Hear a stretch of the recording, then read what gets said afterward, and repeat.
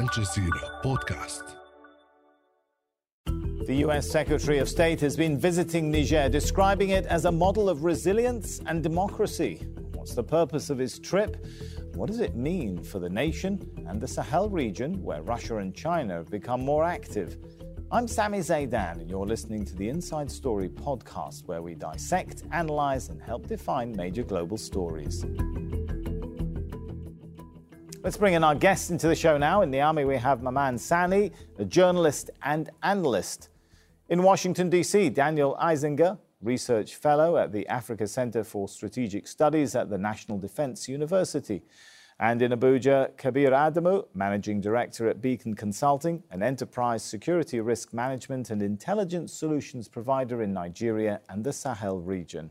A warm welcome to you all. If I could start with Kabir, what do you think prompted this visit by the US Secretary of State? Thank you very much, and nice to be here. The diplomatic relationship between Niger and the United States has been one that has been quite stable. And given the statements by Secretary Blinken, he emphasized the peaceful transition that took place in Niger in 2001. Now, the significance of that peaceful transition can only be understood if one looks at the neighboring states to Niger, places like Mali, Chad as an example, and then more recently Burkina Faso, as well as Guinea, where the same circumstances, but sadly the outcome has dealt huge blows to democratic tenets within those countries. So to that extent, Niger is seen as a country that has managed its socio-economic and political challenges. Kabir, you're referring to the coups in places like Mali and so on?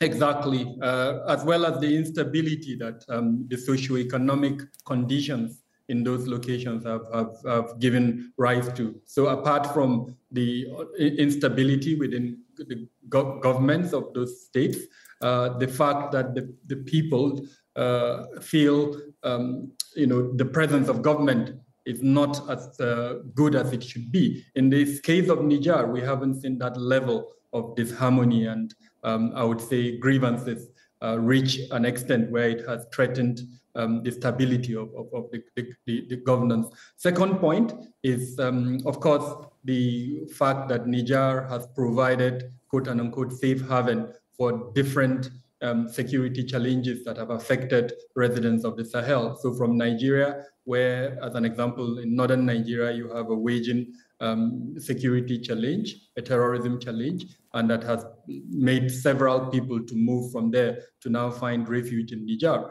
to Mali and to Burkina Faso. All of that is having an impact on Niger. And so these are the kind of things that may have prompted. All right, let me jump in there. And then, if I could bring Mamane into the discussion. While the US agenda for the Secretary of State's visit includes aid, surely the US interests go beyond simply coming to the area because there's a country that needs help with security, needs help with dealing with some of the issues that Kabir mentioned of displacement of people, right? The US has economic interests and security and military interests in this area too that it's seeking by this visit. Relating to this visit, Antony, Blinken, the U.S. State Secretary in Niger Republic, I think such visit has a double significance in which, that America, the U.S. is playing a key role, in terms of defense and security issues in the country. Niger now, it is an opportunity because it's the first time that Niger receive a very important personality from America in this particular time. In this way, it is, I think, an opportunity for Niger to discuss more in order to overcome about what is going, fighting terrorism, fighting banditry, kidnapping, etc., etc. All right, let me bring in Daniel now. Is there an element of competition between world powers going on here as well? When you look at the backdrop of what's happened in the last few months and years, France withdrawing from Mali, ending operations in Burkina Faso, increasing military involvement by Russia's Wagner group in Mali, and accusations at least of that in Burkina Faso. Is the US trying to play a bit of catch up here? Well, thank you for the question and for the invitation today to speak with you. I think that it's a little too superficial to frame this as simply an effort to combat, increasing Chinese or Russian influence. The U.S. has been consistently engaged in Africa and in the Sahel, in Niger for decades, and it remains committed to building strategic partnerships on the continent. And I think Niger has really emerged as a very strong partner. That's particularly the case in terms of counterterrorism, as we've heard from the other panelists already. The security situation in the Sahel has really deteriorated almost exponentially around Niger. Something like 40% of all violent activity from militant Islamist groups in the entire continent of Africa is taking place in the Sahel, and that's largely been driven by the political instability and misgovernance that has been occurring in Mali and Burkina Faso, as we've already heard. And so I think that Secretary Blinken's visit to Niger is a signal. It's saying that yes, there's been some pushback in places like Mali and in Burkina Faso to Western intervention, but the United States is here to strengthen this partnership. It remains an ally and recognizes that in Niger there continues to be a trajectory toward democratization. Despite these security pressures, despite the humanitarian challenges, despite the socioeconomic challenges that Niger faces, it has been able to maintain constitutional order. It's been able to promote citizen engagement in the political realm and civilian rule. It's been able to professionalize its military in the context of this ongoing counterinsurgency campaign, and so I think that the United States is, the United States is there to show that its foreign policy is a continued commitment to forming partnerships, strengthening partnerships with African countries where it sees its interests and values are aligned. And I think that that's something that Russia and China haven't been able to offer as consistently as the United States. And in fact, if you were to look at the involvement of the Russian Wagner group, this mercenary paramilitary unit in Mali, it's quite clear that since the Wagner group has been engaged in Mali, that the situation has gotten significantly worse. We estimate at the Africa Center for Strategic Studies that 4 out of every 5 people killed by the Wagner Group are actually Malian civilians. Daniel, let me bring you the response that we would hear from some of those countries. They would point the finger back at the US, of course, and say, just look at the outcome of the US military involvements in some parts of the world. Iraq, of course, an invasion not backed by any UN Security Council resolutions, how it ended in Afghanistan, that the US military role sometimes doesn't end in an improvement of the security or democratic institutions situation in a country either. Sure, I think it's fair to try and pose it like that. I think, though, that you're talking about apples and oranges. The United States isn't intervening in the same kind of capacity in the Sahel. In fact, it's there as a supporting partner to the Nigerian government, and it's in that role that it's trying to enforce or reinforce the counterinsurgency efforts of Niger. Political will and legitimate government are key ingredients to any effective counterinsurgency campaign, and that's why I think the Nigerian government has been identified as such a crucial partner in the counterterrorism operations that are taking place in the Sahel. I think that obviously there are still some ingredients missing. There's been a struggle to sustain a security presence in areas that have been retaken from militant Islamist groups. Holding that territory and beginning to grow legitimate governance in those areas, providing services to civilians that are facing this threat has been a major challenge. Mm-hmm. And I think that's exactly what Secretary Blinken is there to try and figure out strategically with the Nigerian government. How can the United States be a partner in that process in such a way that's effective? All right, let me bring Kabir back into the discussion and ask this. When we're talking now about the security challenges facing Niger, they're multi, aren't they? I mean, on the one hand, there's the armed struggle going on with armed groups. There's also the transition to democracy after the history of military rule, right? How key is US support and the US role for for those security challenges? I think quite critical. What we've seen already is massive US military support. So there are several military bases, and then there is also a drone base that is run by the US, all in Niger. And the provision of military equipment for the gathering of intelligence, as well as for operational purposes, has been one of the key elements, and I think probably one of the best that has made Niger more disposed to the kind of strategic relationship it has with the US. And yet, despite that, Kabir, let me jump in, and despite that, we've seen violence increase in Niger in 2022. Is the increasing militarization of the approach towards dealing with some of these armed groups, is it really working?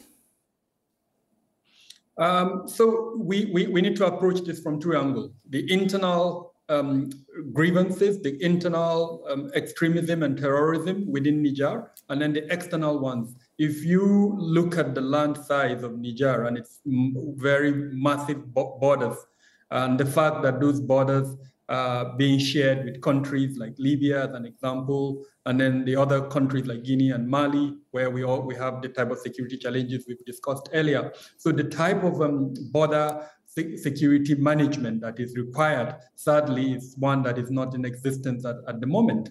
And that type of strategic conversation is not being had. And this is why some of the criticisms that have been leveled against both the US as well as the Nigerian government is that the relationship is not one that is balanced.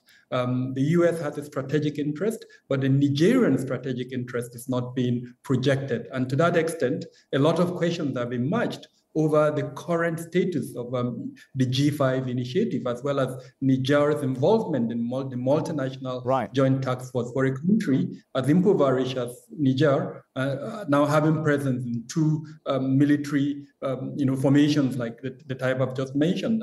And sadly, the circumstances in Libya that have also generated and created a security challenge for the entire region that is not being addressed, to the extent that it would reduce. Absolutely, and supporters of Russia and China are often quite quick to point out that comes as the result of Western intervention there, as they see that Libya scenario. I saw Daniel put your hand up a moment ago, so I'm going to give you a chance to come back in on what Kabir was saying. Yes, I'd just like to jump in on this point that the situation in Niger has deteriorated, as you said, and it's true that the situation in 2022 in Niger has deteriorated. By our analysis at the Africa Center for Strategic Studies, there's been a 43% increase in violent events, attributed to militant Islamist groups. But on the other hand, fatalities were cut in half, and so the lethality of those events has diminished. And at the same time, if you look at the region as a whole, it's roughly 90% of all violent events by militant Islamist groups taking place in Burkina Faso and Mali. So the proportion of violence that's happening in Niger is diminishing. So I think that I wanted to make these points because the Nigerian government is doing a very good job despite cascading threats and increasing pressure on its security forces. And so I think it's a bit unfair to frame it as, all of these efforts are failing. What we are unable to measure is how bad the situation would be in Niger if there were not the counterinsurgency efforts taking place. And what we can look at hypothetically is if the situation were to be increasingly militarized, say, for example, like the way the Malian junta has tried to pursue its 2021 and 2022 counterinsurgency with the Wagner-backed mercenaries, then you can see that actually violence would get significantly worse. And here's where I think the Nigerian government is a standout. It's tried to work with a population-centric approach to its counterinsurgency campaign, building legitimacy with its government, providing greater services to the communities that are faced under threat, and following up with some of these less militarized approaches. And after doing that, it can start to build support within the local communities and start to cut off revenue flows from militant Islamist groups. This is a step-by-step strategy for how to counter militant Islamist groups. And on average around the world in a counterinsurgency, it takes roughly 6 years for effective legitimate governments to be successful in a counterinsurgency campaign. And so I think we have to keep the sort of long-term perspective here in view. And the Nigerian government really has stepped up to that challenge. Unfortunately, it can't control what the neighboring governments do, particularly when you have militaries that step in and topple their civilian governments. And so you've got Burkina Faso and Mali that are destabilizing the situation for the larger region. Kabir, if I couldn't ask this question, the country faces serious challenges as well when it comes to climate change, right? And 40% of the country's GDP comes from agriculture. How much real attention and focus are authorities even able to give the challenge of climate change? So sadly, these are some of the criticisms that have been leveled against the visit by Antony Blinken. And then, of course, in the bilateral relationship between Niger and the US. Climate change, most African countries, sadly, are the receiving end of climate change, including Niger. And in such engagements, one would have thought this is one of the elements that would be discussed, and perhaps the need to enhance the capacity of these countries to manage the consequences of climate change. Unfortunately, not much is being done in that regard.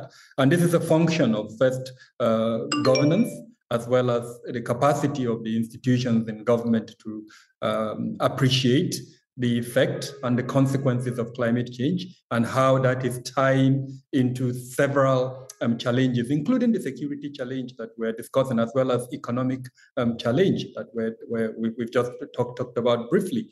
If that is not brought to the forefront of conversations, then sadly, the kind of attention that it would get would be where it is at the moment. And that means there is no immediate hope for innovation, for introducing climate change adaptation measures. And so this is another lost opportunity. All right, let's, if we can, bring Daniel in again. The US has vital interests in this area beyond simply security, right? Yes, of course. As I noted, the United States has been a longtime partner in Niger, and security right now is the most pressing concern, I think. I mean, that's what we're hearing from my colleagues today. Security is the most pressing challenge in Niger. It affects all of these other challenges that we're raising too. You can point to climate change, and climate change is, as it affects local communities, as it affects the dynamics between pastoralists and farmers, it contributes to growing tensions and intercommunal violence, and all of this can spill over into a security challenge. The same is true for economics. If we're looking at the socioeconomic conditions in Niger, they're very challenging as well. But beyond that, as you pointed out, the allegation is, or the criticism is, that the Niger first came, shall we say, to the attention of the US public some 20 years ago with allegations about uranium. How much of a focus is there on vital economic interests for the US from this region in terms of energy, in terms of vital resources? I'm not particularly aware of any American companies involved in the uranium sector in Niger. It is a major export of the country, surely. There are other sectors that have been developing in terms of, I think, petroleum. The West Africa in general has a significant gold deposits. And so certainly there are, economic interests. I think that what we're seeing, though, from the American side is a genuine interest in partnership. And this comes directly out of the African Leaders Summit and what the demand signals were from African governments towards American foreign policy. They wanted increased engagement at high levels like that of Secretary of State Blinken. And so, you could, I can't speak to what the specific, quantifiable interests are in Niger for the United States, but I can speak to the fact that a stable West Africa is writ large in the economic interests of the United States. And I think that Niger has been identified as a crucial partner for stabilizing the region, particularly at this moment, something of a critical juncture for West Africa in its fight against militant Islamist insecurity. This is bleeding into increased criminality. It's bleeding into increased intercommunal conflict across the region, and we're starting to see some of West African coastal countries be affected by this violence. And so identifying Niger as a partner that's engaged in a stabilizing process, a democratization process, and effective counterinsurgency campaigns, despite the enormous challenges that its government is facing, I think is exactly what the United States is aiming to do with its foreign policy. All right, let me bring Kabir in for a final one. It's got a growing population, Kabir. Talking about stabilization, is the government in a race against time to try and meet the needs of a growing and young population in order to provide that kind of stability that it seeks? Definitely, and sadly, that is a common trend that runs across most countries in the Sahel, of course, including Niger. And I think this is one of the things that civil society organizations wished that had been at the forefront of conversations between the two countries under the auspices of the African Growth and Opportunity Act. What kind of support measures would be put in place for Niger and its burgeoning population to benefit from opportunities that are under AGOA, especially skill acquisitions that would provide this youth pool that sadly are being recruited by some of the groups that are behind the security challenges in Niger. As long as that is not done, then sadly, it would look like the cycle of insecurity and the trend that is driving through the region would also eventually probably affect Niger. All right, we'll leave it there. I've got to thank our guests so much for their contributions to this show, Kabir, Daniel, and Mamane. This episode was produced by Dermot Fleming, Nihad Al-Abadi, Aisaba Umutlu, and Jimmy Getahan. Studio sound was by Yara Atallah. The program was edited by Mohammed Subhi, Lin Nguyen, and Joe DeFrias. Be sure to subscribe to the Inside Story podcast to catch every episode. Thank you for listening. Tune in on Monday for our next episode.